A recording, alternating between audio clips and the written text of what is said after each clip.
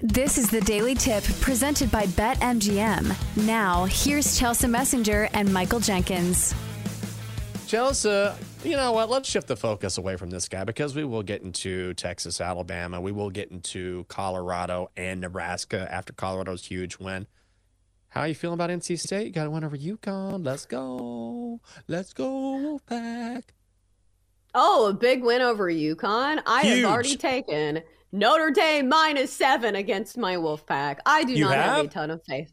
Oh, yes, because this is still at 7. I think it's going to go to 7.5. Maybe it is.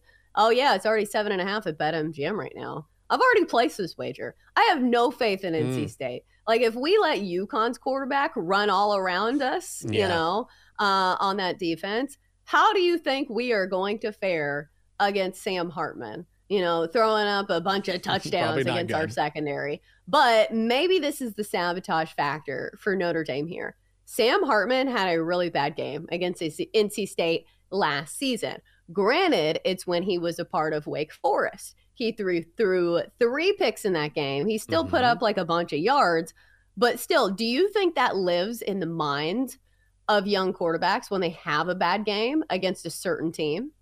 Yeah, absolutely. I think it sits with them, and it can work one of two ways, right? You're hyper motivated. You want to get back out there. You want to erase that bad memory from your mind, or sometimes it can haunt you where you have a bad game and you just never really recovered from it, or you have flashbacks. I don't know. I think it depends in particular. This is very specific, I think, to the player. Yeah, for sure. But if you're just looking at the quarterback matchup, like Brennan Armstrong didn't show me that much against UConn. So that's what I keep coming back to is if we don't look dominant against UConn, how do we think it's going to go against Notre Dame? So like I'm fine with taking the road favorite here in Notre Dame. I feel like Notre Dame looked like a step above compared to what we saw from NC State. Granted, it's the first game of the season. Sure. And I think all teams kind of get a little wiggle room in that aspect, that maybe it takes them a second to kind of shake off the rust. And Brennan Armstrong, like this is his first game for NC State. He came over from Virginia, but the guy's been in college football for what seems like 17 years. Played for UVA, I think, for 4 years. Now he's with NC State as a 5th year. But still, I don't have a ton of faith in NC State.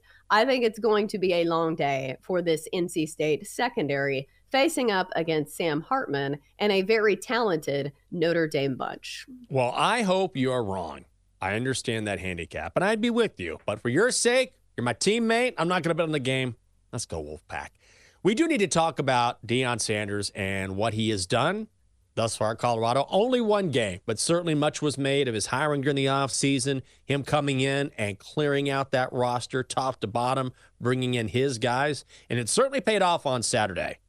Buffs were 20.5-point dogs to TCU in Fort Worth. They win outright. They look great doing it. His son, Shadur Sanders, more than 500 yards passing.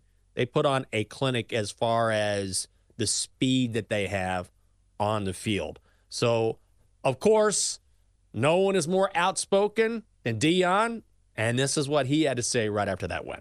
What we accomplished out there today, ain't none of y'all believe that. Maybe a couple of y'all that knew me and know how I get down. They know I'm a winner.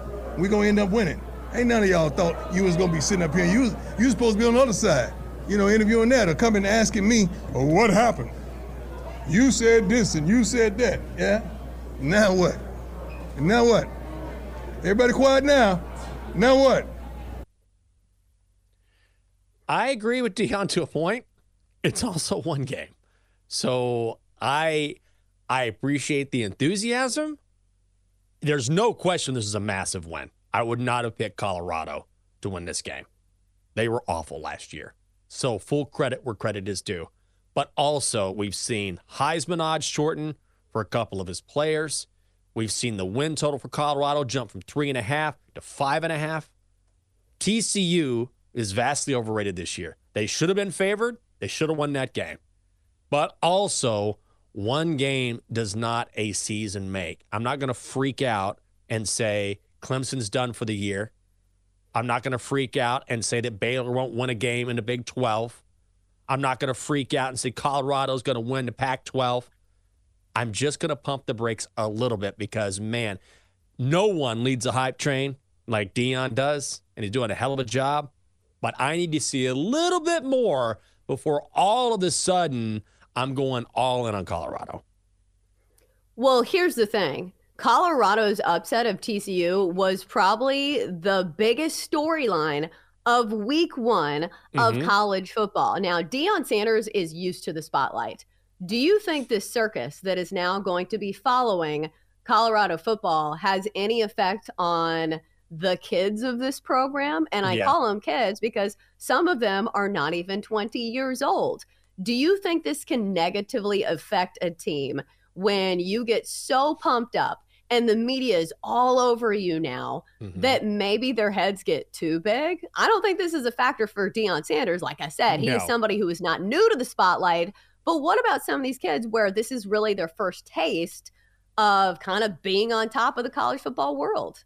I think normally it might be a distraction. The difference is the star of this team is Deion Sanders. It's not his players. Because you will not mention, you can talk about a lot of football teams in the college game. You won't mention the head coach. Even if the head coach is a big name, you'll talk about the players. When you talk about Colorado, what's the first thing that comes to mind? Deion Sanders. Even though he does have great players on that team. So I think he absorbs that spotlight. He wants that spotlight. He leads the circus. He doesn't mind the circus. He wants the attention. He's always been that way as a player, been that way as a coach. He's known as Coach Prime.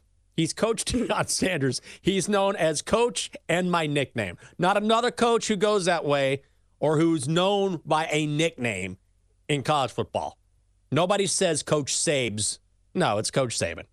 So I think the players probably feed off that. And yeah, they're going to get the attention, but at the end of the day, they're not going to get the attention so much as he's going to get the attention. So maybe it's not as big of a distraction as you might anticipate.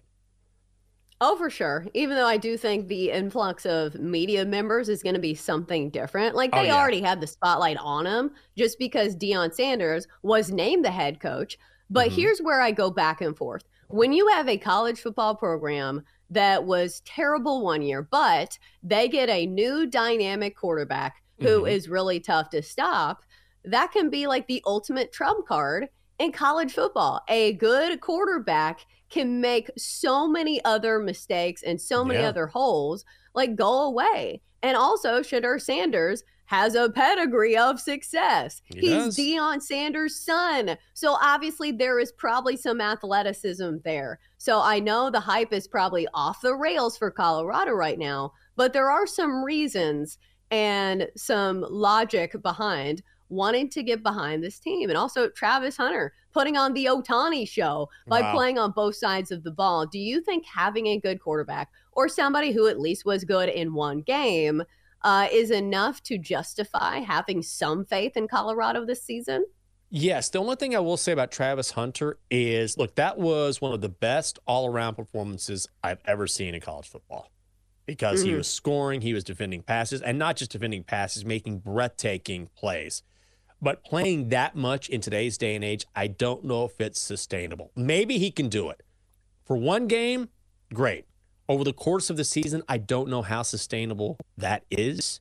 So, look, the one thing I will say is that when you have a head coach who's that confident, then it trickles down, right? You make the rest of your team confident. When they see it from you, they see you leading a certain way, they feed into that. So I think it will help them. But again, Colorado hosting Nebraska this weekend. Colorado laying 3.5 points or minus 160 on the money line. The Huskers plus 135. Total set at 57 and a hook.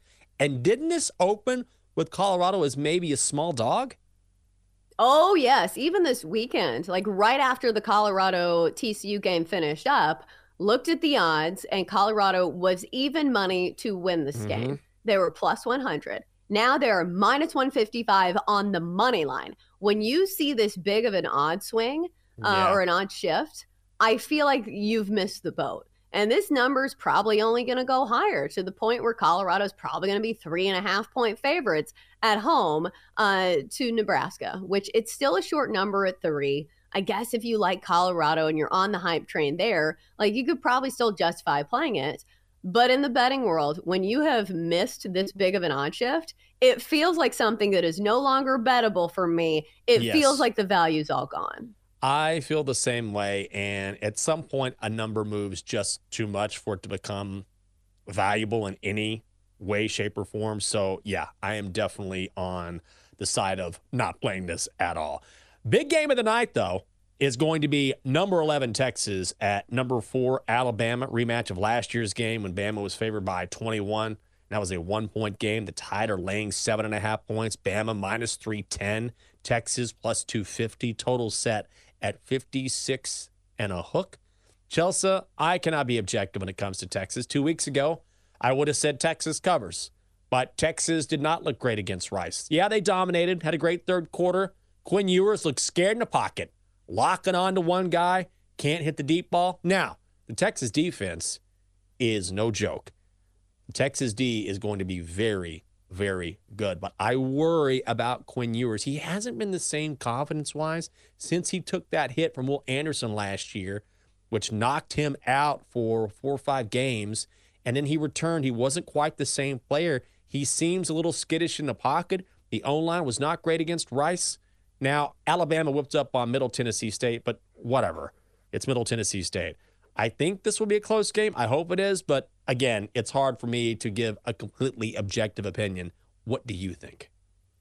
Well, you're also getting 7.5 points with Texas. And I think that's where you start, is not that, oh my God, like Alabama's the much better team. It's that you are getting 7.5 with a Texas team that has proven that they match up pretty darn well with Alabama. And Quinn Ewers didn't even play the whole game last year, did he? He did not. I feel like he got hurt. Now, also, you don't have Bijan Robinson, but he wasn't a huge factor in that game. Only averaged 2.7 yards per carry against that Alabama defensive line that is very good. But also Alabama is probably going to be missing a couple of their starting defensive backs. Maybe that helps Quinn Ewers a little bit and helps him get a little bit more comfortable. But still, Alabama feels like one of those teams that even if guys are out, they just reload and replace them with more 5-star recruits. So I don't know if I'd hang my head on that bit of information. But what scares me about Alabama this year is that their quarterback looks like a running back. When he wears number 4, I always think that it's TJ Yeldon out there running down the gut of opposing defenses, because Jalen Milroe is a big guy, and I think he's going to cause some havoc when it comes to this Texas defense. So I think I would lean towards the points and Texas getting the 7.5, but it's always Alabama. And also this time it's at home. Wasn't last year's game in Texas? It was in Austin last year. So this is a night game in Tuscaloosa, and it makes me worry. I'm already getting worried. It's Tuesday. Great. Awesome. Awesome. It's Tuesday. I can't even relax. Oh God. I hope you're right. We'll see how this line moves, if it does at all. At one point, it was tied -7. Some money is coming on Bama, back up to Alabama -7.5. A lot of home dogs this week in college football. You mentioned Notre Dame, NC State. I know you're a Notre Dame there. Before we go to break, any other of these games you think, hey, I'll take a shot at the home dog, or on the other side? What about this Utah-Baylor line? Utah's only laying 7 against Baylor, who just lost to Texas State. What am I missing here? I don't know. This is a letdown. That one smells. It smells in a big way. Open Utah -4. You talk about a line that has moved. Now Utah -7. Letdown spot for the Utes because they hosted Florida.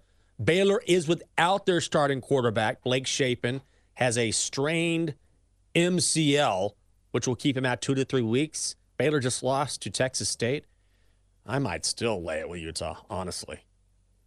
Yeah, what are we doing here? Utah is the much better all-around team. Doesn't seem to matter who their starting quarterback is. I know we're still kind of waiting on what's going on with Cam Rising. He may be missing this game too, but we just saw Utah dismantle Florida. Granted, that game was at home. We know Utah's very good at home. This game's on the road, but still, I'll take the 7. We'll lay it with Utah. But still is right.